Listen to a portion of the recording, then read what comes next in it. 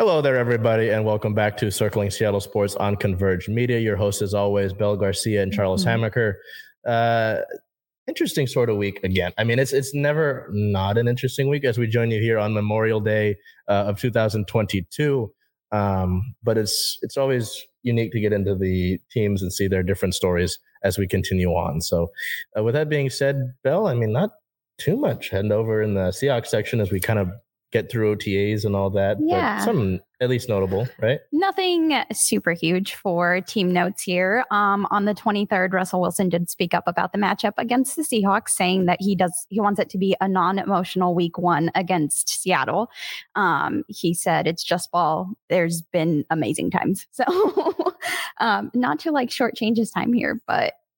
Do you have any? I think that's a load of BS. I mean, there's no emotion. I mean, do you think he's going to just tune that out? I mean, obviously there's a lot of history there. There's a title in there in his career in Seattle. Was drafted and his whole story wasn't supposed to be a starter ever. Matt Flynn was going to be the guy. Do you buy any of that? No. I don't know.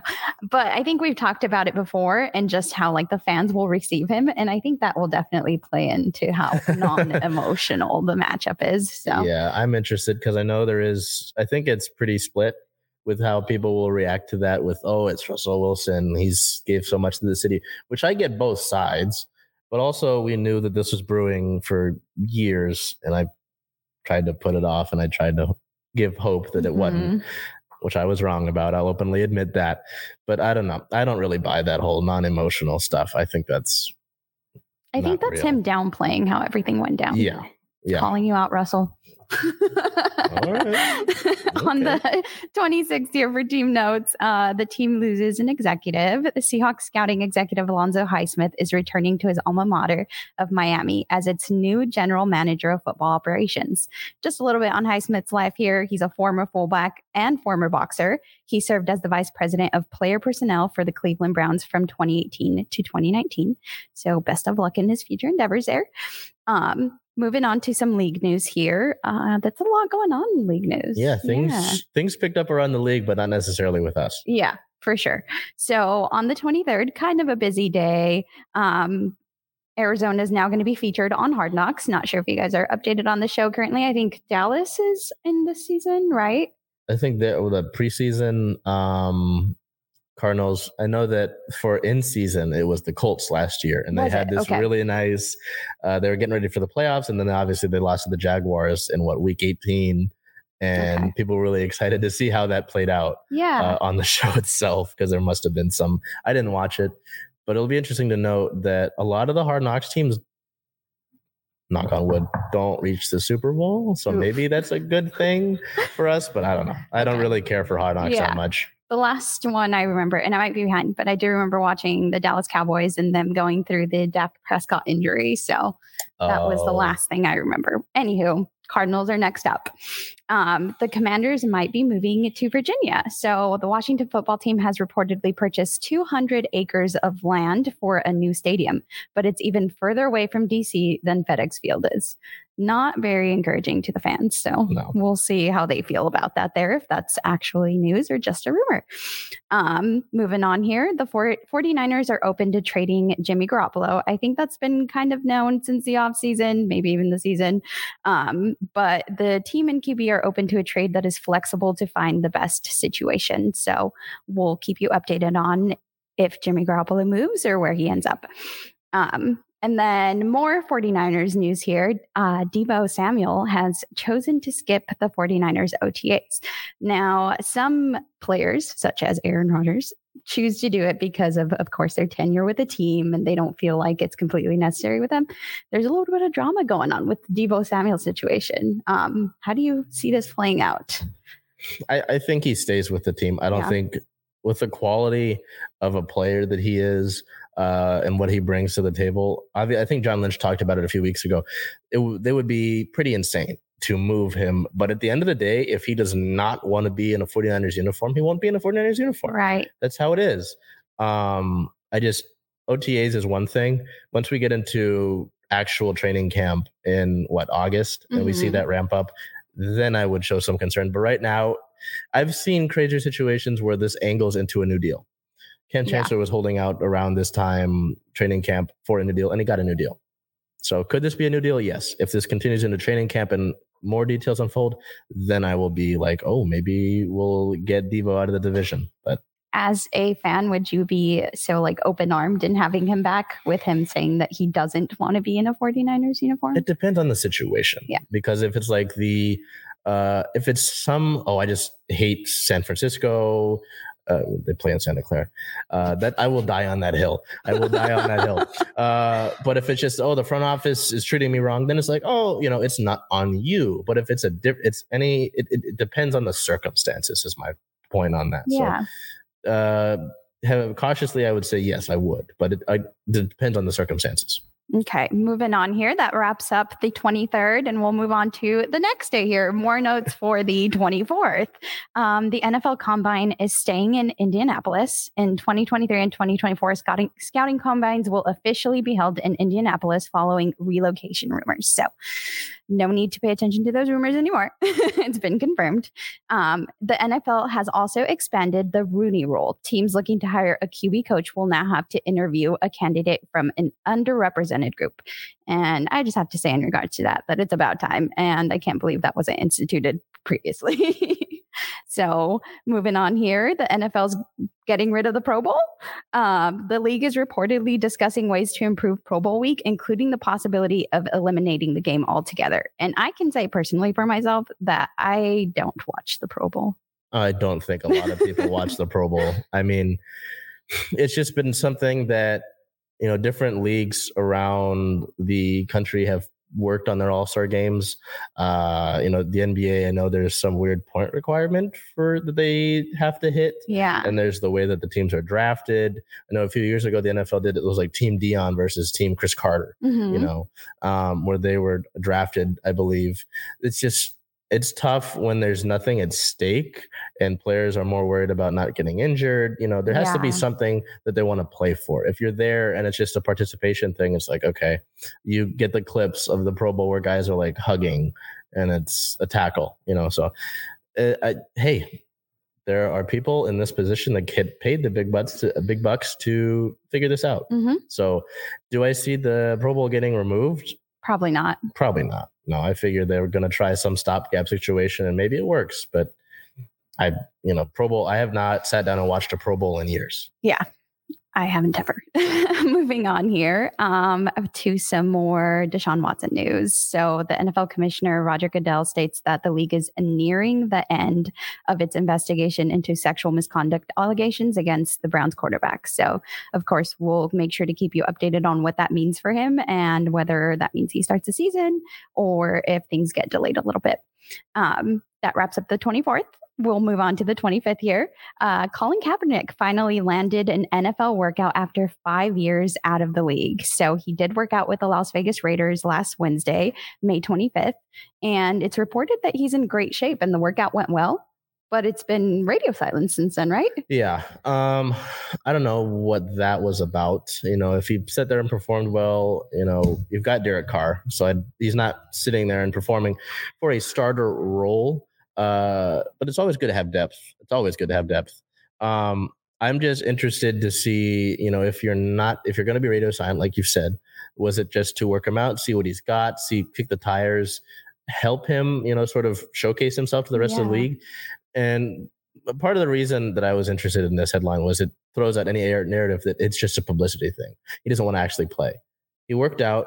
He was reported in great shape. The workout went well. He wants to play. At the end of the day, I didn't like him for the longest time because he was a 49ers quarterback, So it's like, I don't care if he's doing well, someone has to sign him because there are quarterbacks on other rosters that are not as good as him, and I'm not saying he's great, but he's better than some of the options that are on actual rosters and actual contracts right now. And he's been open to a backup role, and I think he would make a great backup. So moving on here, the NFL is launching its own streaming service. The league will reportedly launch its own service in July and will feature live games. So does that mean that they're going to be competition for like Sunday ticket, or how does that work? I think so. I'm not sure. I just the only way I feel about this is I'm tired of streaming services. There's just too many of them. We're gonna get an MLB one, and we've already got like Sunday ticket, right? I mean, what NFL Game Pass? It's right. So I don't know. Too much to deal with. Moving on here, the league is facing a tough legal battle against Jon Gruden. The NFL went 0-2 in court against Gruden on Wednesday as a judge tossed out a pair of motions that were filed by the league. And then a day that was a little bit quieter on the 29th, Aaron Donald signs with Kanye's agency. NFL superstar announces that he has signed with West's Donda Sports on the I Am Athlete podcast. He was asked if a signature cleat collection would be coming with that partnership and didn't really give any specifics. Kind of was open to the idea, but anywho, we don't know what that partnership will bring. So we'll make sure to keep you guys posted here. And then, of course, looking ahead, late July NFL training camp. And that about wraps up our football. So go ahead and I'll pass it on to you for our Mariners. Another up and down week, it seems, for our Mariners, who cannot really seem to find their footing or consistency. So with that being said, we'll look to their series here, 3-game set to begin their homestand against the Oakland Athletics. So on the 23rd versus the Athletics, a 7-6 win, kind of grinding that out there really close. Player of the game, center fielder Julio Rodriguez going 2 for 4 with 2 runs and 3 RBIs. The next day, looking to get that series win, unable to do so. A 5-7 loss on the 24th. Player of the game, first baseman Ty France. You'll hear that name a lot today. Mm-hmm. Going 1 for 3 with 3 RBIs and a walk. So tough one. I mean, it's a 2-run game. You were close. It's fine. Go back and win the next game, right? As you can see, they didn't do that. They would lose on the 25th in a Wednesday matinee 2-4. Player of the game, once again, Ty France going 1 for 2 with a run and a walk. So a tough one. I mean, you sit there, and at the time, on the loss of that 25th, you were in the bottom of the division. You were playing Oakland, who is 5th in the division, and then you lose a series to them, which you really cannot afford if you want to be a playoff team, if you want to live up to the expectations set by the franchise and the organization, the front office, all that. You have to win series, and you have to take care of the bad teams. And you didn't do that. I mean, this is an Oakland team that gutted itself. Mm-hmm. Chapman's gone. Olsen's gone. They traded Chris Bassett. I think Sean Manaea got traded to the Padres. And so it's like, hey, these are teams you should roll over. You can lose one game, but ultimately, like I've been saying, as this season has gone on, you have to win series. And you lost one, and then you were in the cellar of the division.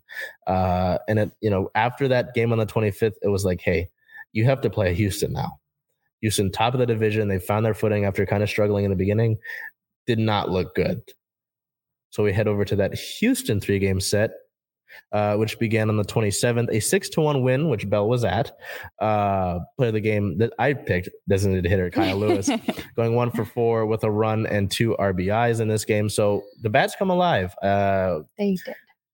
6-1 win. I mean, this is Houston. You think, okay, maybe this is one of those games where the offense is good, they shoot up, and then they falter and lose the series. On the 28th, they would be able to continue that offensive performance, winning that game 6-0. Player of the game, Ty France, once again going 2 for 4 with a run and 2 RBIs.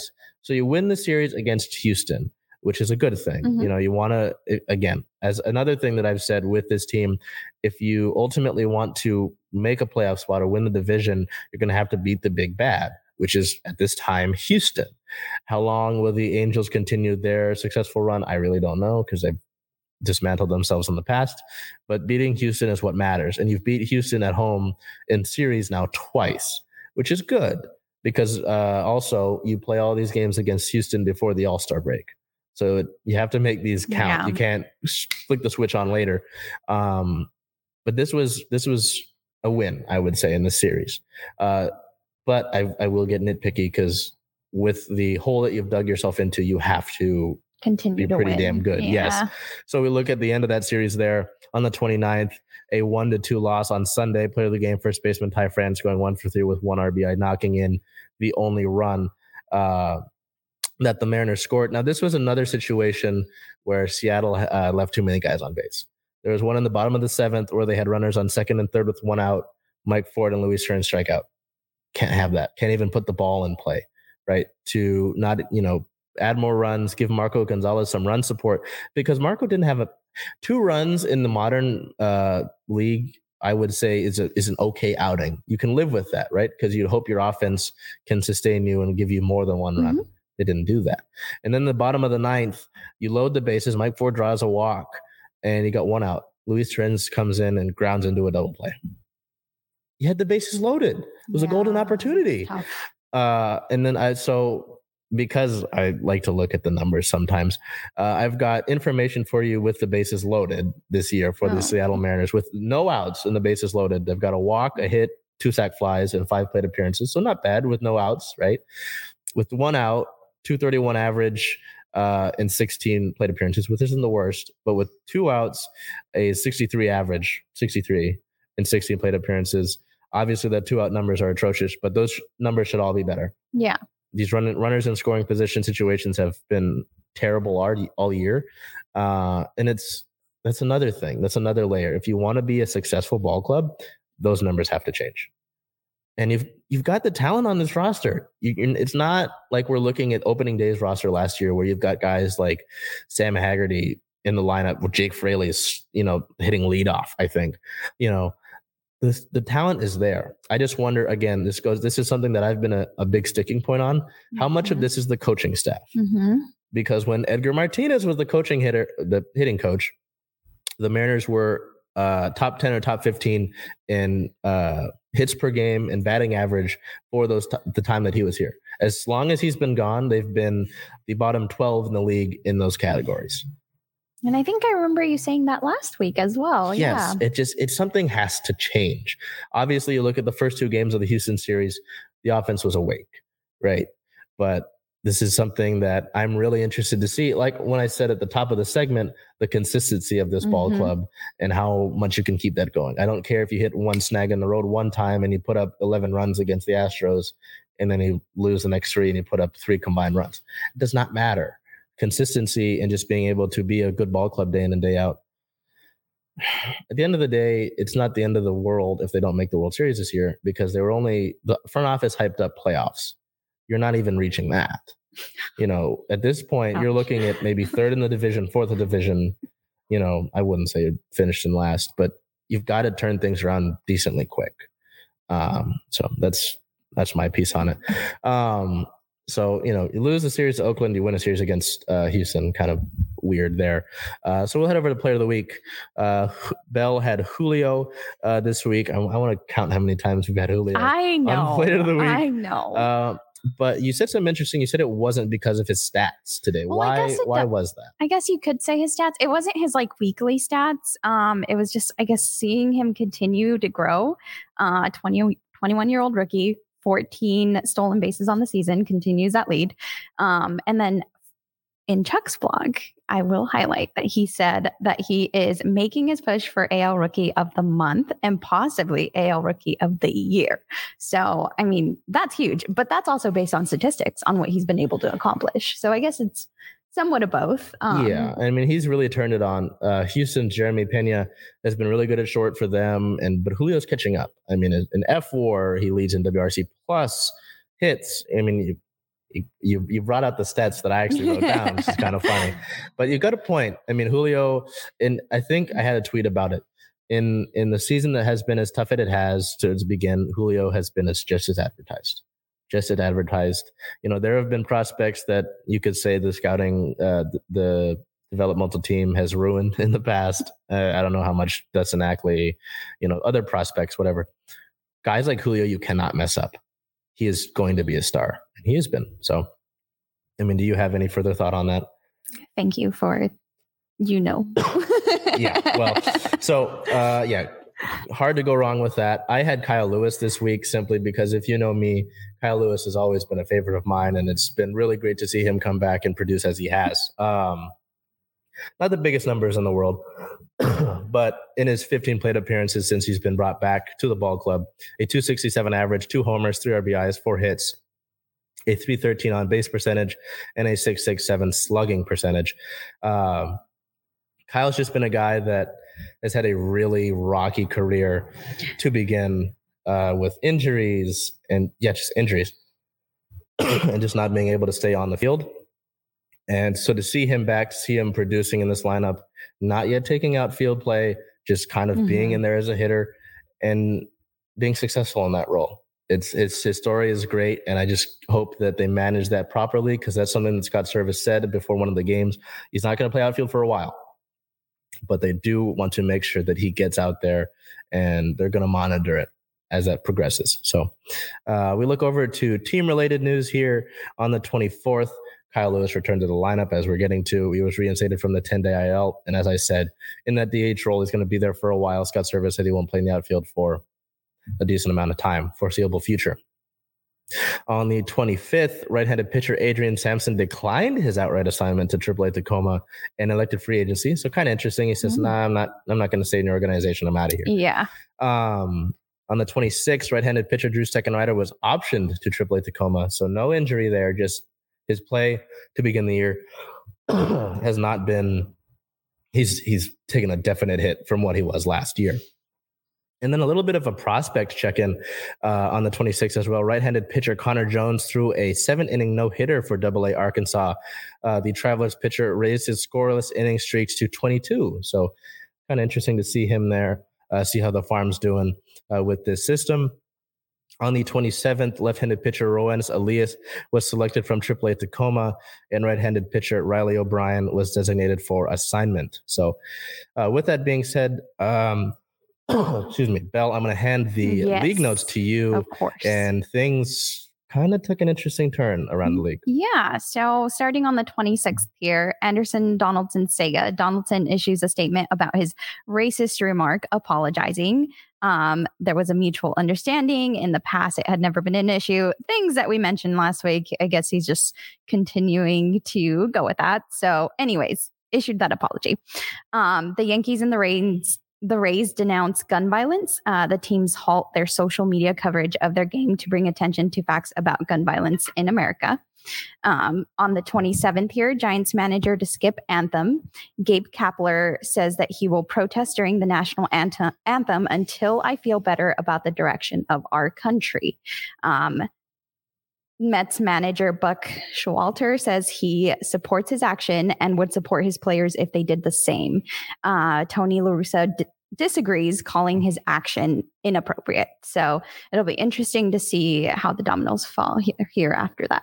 Yeah, so it's been interesting. I mean, I don't want to just move on from the Anderson and Donaldson stuff. Yeah. I'm hoping that situation's been resolved and moved on from, because that was just inappropriate all the ways around. But with what's happened, obviously this is not our field. We're sports, we do sports. Yeah. But with what's happened, it's been interesting to see not only in Major League Baseball, but what the different leagues around the country have done to bring more attention to that and kind of put that at the forefront. So it was interesting, because I was on Twitter that day when the Yankees and Rays were doing that. Nothing about the game, just information about gun violence, just statistics about it, which was really interesting to see. So I did see some similar situations where some people on social media were apologizing before they started, just sending out tweets about the sport, that they had to continue to do that. So it is interesting to see how some people what they're doing to show their support for that. Was there anything else you wanted to say? Close it out? No. So we'll finish up here with our Mariners sitting at a 20-28 record at the moment, fourth in the American League West. They will head on the road now for a 9-game road trip as they take on the Baltimore Orioles May 31st through June 2nd. Those are all 4:05 p.m. Pacific time starts, and then traveling down to play. I put the wrong graphic in there. The Texas Rangers from June 3rd through 5th. The 3rd at a 5:05 p.m. start. The 4th at a 1:05, and a 5th at 11:35 a.m. So another, again, just win series. So we'll head over now as Belle looks at the Storm, who continue their winning ways here in their historic homestand. Yeah, they're now on a win streak of 4 games. They played the Liberty on the 27th, and that was a win of 79-71 in overtime. That ended at 67-67 in regulation, and then they had to go into overtime there fortunately won. We have player of the game, Breanna Stewart, with 31 points, 9 rebounds, 4 assists, 3 steals, and 1 block. And that is Stewie's first 30-point performance of the season. So looking forward to seeing more. On the 29th, they once again played the Liberty. That was not what was expected, considering that overtime win. They won that one 92-61, completely dominant. The player of the game there was Jewell Loyd with 22 points, 3 rebounds, 6 assists. And this is Seattle's 8 game homestand. It's continuing, and they're tied for the longest in WNBA history with those 8 games. So moving on to some injury news here. On the 26th, Steph Talbot is announced out for the May 27th game against the Liberty with health and safety protocols. And not long after that, the next day, we have some more injury news against the Liberty. Again, for the 27th, Mercedes Russell would be out, of course, with that non-basketball injury. Steph Talbot would be out with health and safety protocols. And then Sue Bird and Ezi Magbegor were also announced as out with health and safety protocols.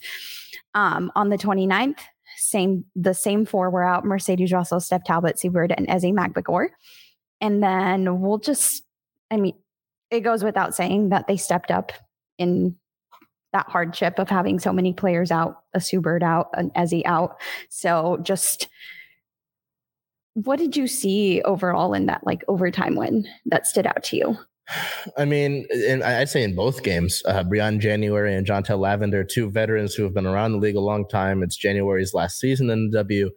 Both filled into those roles really well. In the second game, Jontel, I thought, had a better performance. Obviously, the double-double, first of any Storm player this season. But she had a good inside presence. I mean, was calm down inside, playing against Natasha Howard, who was great, former Storm player. Stephanie Dolson, experienced veteran, played well inside. And it just kind of seemed like those other players did step up. Kiana Williams did not get as many minutes in that first game, but it was kind of tough. The Storm felt like they were kind of building in the first half, which was kind of surprising. Normally that juice kicks in the third period. But then it kind of just were giving up shots and shots and shots as the season, the third quarter was the biggest. I think they were outscored 9 points in the third quarter, and just things couldn't play well down low as the end of the game reached it. And then it was kind of Stewie throughout that game just continued to attack the rim and just kind of took over in overtime. That's what I saw in that game. But it was really interesting to see that obviously lose Sue Bird, who near the top of the league in assists, obviously isn't bringing you as much in terms of points, but also Ezi and Ted that she's been on. That's a big loss there. Yes. Even Steph Talbot, these are all important players, so a key point that was made, I think, even when you were there, it was brought up then and it was brought up again, was having these players fly commercial, and then not having like a G League, like a practice player spot, so that they can have these players with the organization, with the system, be familiar, be able to come up, like when the Mariners call guys up from Tacoma, to be able to fill in for this. Because you said I had to sign Kayla Davis to a hardship contract, had to bring in Kiana Williams, had to have her pack her bags immediately. These are difficult situations to put people in. You're basically on call. So it was really, obviously props to those players who had to sign hardship contracts and fill in. But this is a situation with the W that needs to be resolved. Yes. And several players, I think, Jewell Loyd spoke up on it. So yes, definitely. Moving on here for team notes, since we've covered that Kiana Williams and Kayla Davis were signed to a hardship contract here, I'll move on to our other news. Storm President CEO Alicia Valavanis named Seattle Sports Leader of the Year. The award, which was handed out this year for the first time since 2012, recognizes a leader whose efforts have demonstrated significant and positive impact within a sports organization or the Washington sports community. Valavanis has guided the Seattle Storm through a monumental year as a team returns to the Seattle Center and the newly renovated Climate Pledge Arena. Valavanis has been instrumental in the Storm's recently announced training facility, which, when completed in 2024, will be the only practice facility dedicated for the exclusive use of a WNBA team. She has also overseen the growth of the Storm's Force for Change program. the franchise's comprehensive social justice platform, which allows the Storm to be a force to affect meaningful change in Seattle. So congratulations to her, and it's well deserved. Moving on to some league notes here. On the 24th, the Washington Mystics hold a media blackout in protest of gun control due to the mass shooting in Uvalde, Texas. They did step up to the podium, but they just said, we're doing a media blackout. We don't agree with the way things are currently, and so we want change, in more words than that. Yeah. So again, just like you said, it's interesting to see just different players, different leagues stepping up and speaking up about gun control. On the 25th, we have a kind of update on Brittany Griner. It has been more than 100 days since Brittany Griner. Yeah. Since Brittany Griner was detained. So her wife spoke of the situation and states that she hasn't gotten the chance to speak to Brittany Griner very much. And she called to action President Biden because she believes that he is the only one who can go get her. And honestly, we all follow behind her, I think. So she said, you can say she's top priority, but I want to see it. So hopefully we do see something changing here. Actions do speak louder than words. They do. So yeah. So the Storm sit at a 5-3 standing. They're third in the Western Conference. And looking ahead, we have a June 3rd matchup versus the Dallas Wings at 7 p.m. and a June 5th versus the Connecticut Sun at 3 p.m. So that about wraps up the WNBA, and we'll move on to our Sounders. So another kind of, the Sounders are trying to get back into their form. You know, there was this talk about a hangover from the CCL final. I did not buy that. You know, you lose the Open Cup game, totally fine. It's Open Cup. That's not the top priority. CCL final and the MLS Cup are your priorities. You win Open Cup, sure, fine. Another trophy to add to the case. But you know, it's a tough situation. You try to get back into prioritizing actual MLS play. They beat Minnesota. You lose to Colorado. No teams have really been able to win in Colorado. So I kind of give you some slack there. But Charlotte comes to town. Charlotte, an expansion team. They're 5-2 at home. But now heading into this matchup, there were 0 wins, 5 losses, 1 draw on the road. Mm-hmm. So obviously they can't win away from home. With that being said, the Sounders helped with that, beating Charlotte 2-1. This is a comeback win. The Sounders had to score 2 second-half goals in order to get the 3 points. Player of the game, Raul Ruidiaz, an 80th minute winner. I don't want to speak much about it, and I would rather just show you because this... I was a little busy during this, but I did watch it, and it was a little bit insane. Yeah. His momentum's carrying him away from the ball, and there's still a shot that is damn near impossible. I'm going to roll it. Recover. Ruidiaz on the right foot, drives in, and Ruidiaz has scored. 2-1, Seattle.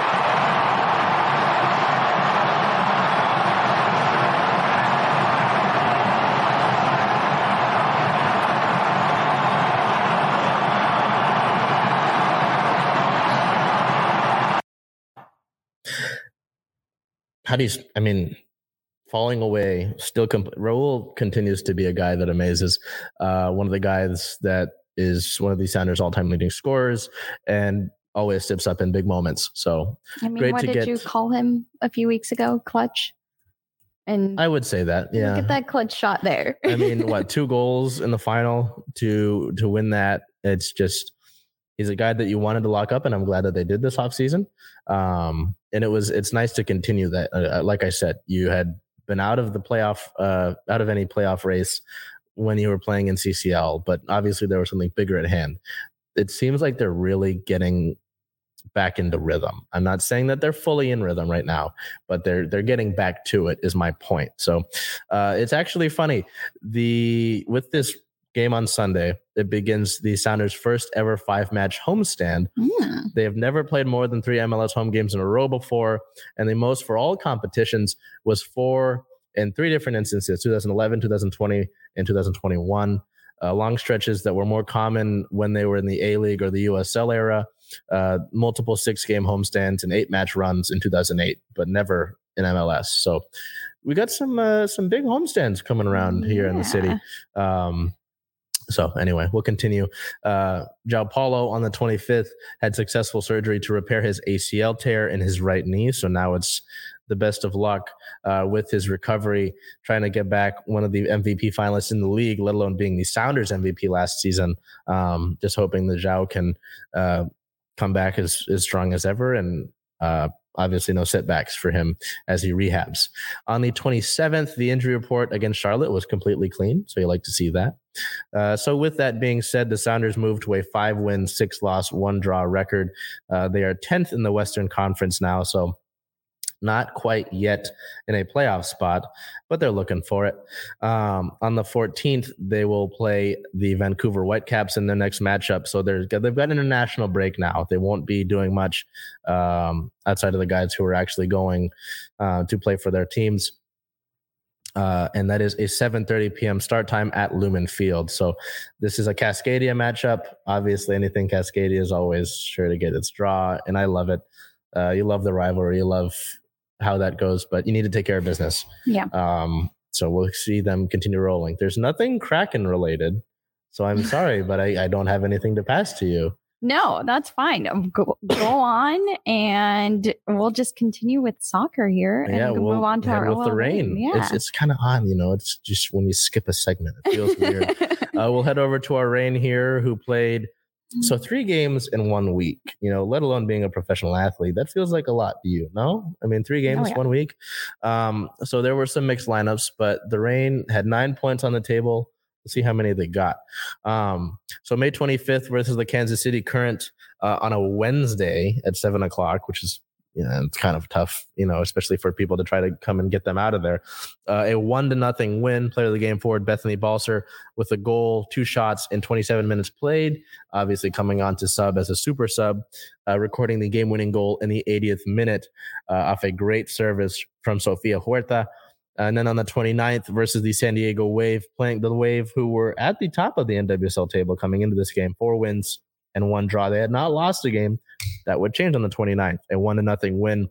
Player of the game forward Rose Lavelle. I know that's kind of weird. She's normally a midfielder, but they had her playing as a forward this match with a goal on 3 shots in 90 minutes, scoring a game-winning goal in the 75th minute, a header goal, which Rose is not known for her headers. So seeing that play was pretty cool.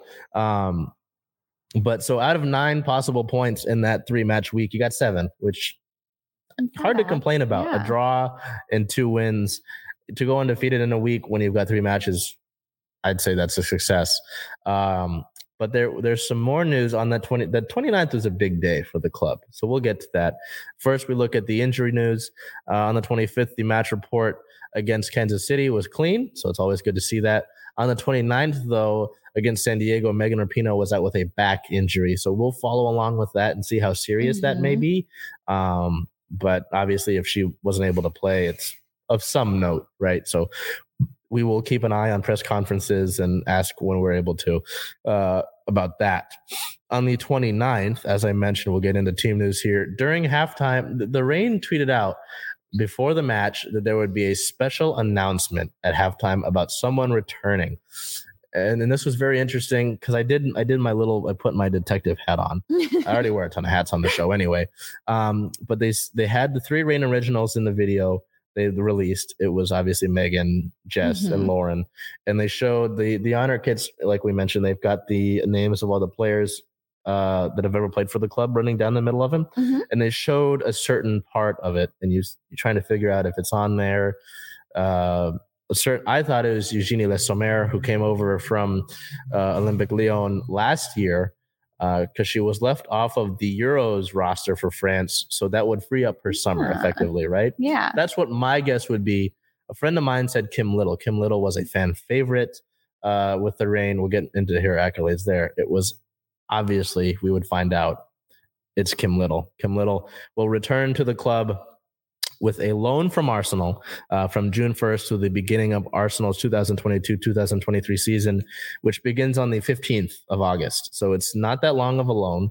It's kind of she's essentially being signed to help as a national team replacement player, while some of the other players like Lavelle like Huerta. Hopefully Bethany Balcer go and play with the international team.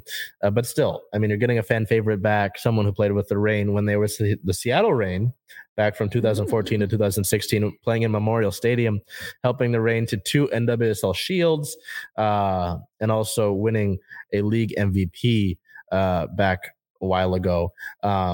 So it's obviously a big help to have that, but it sucks that it's such a short time. But it's to have Kim Little in a Reign uniform in Seattle, let alone at Lumen Field, will be a pretty cool spectacle to see. The Reign don't play at home again until the 18th of June, so that is when we'll see her. But so her loan begins in 2 days. It'll be interesting to see if she's good to go for the June 4th match against Chicago. I would say no. I would say they're going to try to implement her and get her up to speed and get her familiar with other players. But it'll be really cool to see that. My parents would bring me to the Reign games at Memorial Stadium, so Kim Little is someone that I had seen before. Also on the 29th, I had a little graphic made for this. I had a little graphic made. Jess Fishlock would hit 150 NWSL regular season appearances. So she's one of the Reign originals, one of the 3 that's been with the club her entire club career here since 2013. In those 150 games, 34 goals and 23 assists, my apologies, and winning MVP of the league last year. It's just someone that, as I've said before, that I think I said it in the when the season ended, but when you look at this Reign team, she is the engine that continues to push it. She is I always joke that during the Reign games they should just have a Jess cam just so you can see it. She's very lively, always on the refs, on her teammates, and just someone that makes this whole operation go. So congratulations on 150 NWSL regular season appearances to you, Jess. So nothing league news related. As we look ahead here, the Reign record sits at 2 wins, 1 loss, 3 draws. They sit at 3rd in the NWSL table right now. So they jump from about 7 to 3rd. Nice. At the current moment. I think there's a game going on tonight that might change that, but they've jettisoned themselves pretty significantly. Looking ahead, they will play June 4th versus the Chicago Red Stars in Chicago. That's a noon start, which is kind of interesting on a Saturday. In Chicago, in the Midwest. Yeah. But it's another opportunity for them to continue to build on a little 2-game road trip. So with that being said, here we head over to our Seawolves, who continue to we're looking for a playoff spot. They had a lot of things against them. They would win the game, but just not how they needed to. Yeah. So on the 27th, they played the Houston SaberCats. That was a win, 43-36. Player of the game was fly half AJ Alatimo with 13 total points. And just like you said, they got kicked out of playoff contention on, what was it? That they had a certain set of circumstances that had to happen. They had to win by 8 points. They could not give up 4 tries, and they could not give up any standing points to Houston. So with rugby, with Major League Rugby, it's interesting. If you score 4 tries, regardless of if you win or not, you get a point in the standings. They needed to win by more than 8. You only won by 7. They went into halftime 29-7. That's a good start. You're getting near that try area, you're getting near that bonus point. And then towards the end of the game, I think it was like after the 70th minute, Houston just fought to get those 2 tries and to bring them close. So that's it. There will be no playoffs this year. But if I tell you this, in 2020, it was a season cut short, so hard to argue with that. But they only won, I think, 1 game out of 5. Yeah. So 1 for 4, still tough. And then last year they were 4-12. I would say this is improvement, and I would take some victory out of this, right? You turn it around. You're fighting for a playoff spot at least into the second to last week of the season. Mm-hmm. I would consider that somewhat of a victory. I don't know how you would perceive that, but they fought it, and I think they'll have a better go around it next year. But compared to the last 2 years, I think this is a solid turnaround. Yeah, improvement is always good. So I think you can consider that, even though it's not really a win. Partial. Yeah. So their record would sit at 8-7. Standing would be 5th in the Western Conference with 41 points. And looking ahead, they play the LA Giltinis at 3 p.m. on June 5th. And this is a first in the Western Conference team, 11-4 with 54 points. So hopefully they have enough in them still to You can play some spoiler. I know that I think LA sits at the top of the West by a slim margin. Oh. So if the Seawolves could play some spoiler and help some seeding, I mean, I think the 3 teams in the playoffs are locked in now. Yeah. But you could play some spoiler. You could ruin some seasons, which is always fun. So yeah. Well, not ruin some seasons, but make it a difficult road to traverse. So with that being said, we'll head over to Star of the Week, which is always a nice little segment to go and reflect on. Belle went with Stewie. Stewie, I doubled down. Yeah, she was my pick last week. Oh, I thought it seemed familiar. So why Stewie this week? Her first 30-point performance of the season, and it came when the team needed her. I mean, of course, we had Steph Talbot, Ezi Magbegor, Sue Bird out for both of those games. She had that 30-point performance in the first game, but it's the 13th in her career. And on that night, she also made 15 of 18 free throws. So, I think attacking the rim. Yeah, I just think it's important as a leader to continue to lead. And I think her dominant performance in that first game allowed for other people to continue to feed off of her energy and then come out and have that blowout win in that second game. So just appreciating her leadership. And again, she is number 1 in the WNBA for a reason. Yeah. I mean, best player in the world when healthy. And as we've said several times before, when Seattle makes a deep playoff run, Stewie is healthy. Yes. So, never a bad pick. I personally went with Kyle Lewis. As I've alluded to, Kyle's been a guy that, I mean, I met the guy too, so it didn't help there. His story was already an incredible one. So to have that personal aspect of it doesn't help. But to see him battle through essentially blowing out his entire knee, not just in an ACL, but like UCL, all that destroyed in Everett. And then to work back to that, to win Rookie of the Year last year, a guy that, when during 2020 and when baseball was around, there's not much going on, right? At the time, we can't really do much. To be able to to be at home, turn on the TV and watch a guy like Kyle Lewis day in and day out and win Rookie of the Year, it helps. It helps get through all of that and what was going on. And to see him deal with another injury last year and to start the year on injury report this year and to come in and immediately contribute. Yeah. It's really cool to see that. So Kyle Lewis, I doff my cap to you. And that's our episode for the week. The Mariners continue their season. The Seahawks kind of work through things in their off-season sort of schedule. The Storm are rolling right now, 4 in a row. Keep that going. I think I wanted to touch on it. You get these 8 games at home. It's a lot of time for practice. It's a lot of time to really set the sails straight, and prepare yourself for the rest of the season. Because you and I have talked about the defense and how important that is. Yes. You sustain that, you're going far. Yes. So the Sounders there getting back into shape, the Reign hitting their stride as well. Seawolves to win the game. It's a tough loss. So I'd say it's a successful week. Yeah, I would take that as a successful week in our sports world. So with that being said, we got some, I don't know where they're at right now, but we got some people in the house. I mean, Salman is always dedicated. I mean, a trooper over there. Salman, I salute you and all that you do.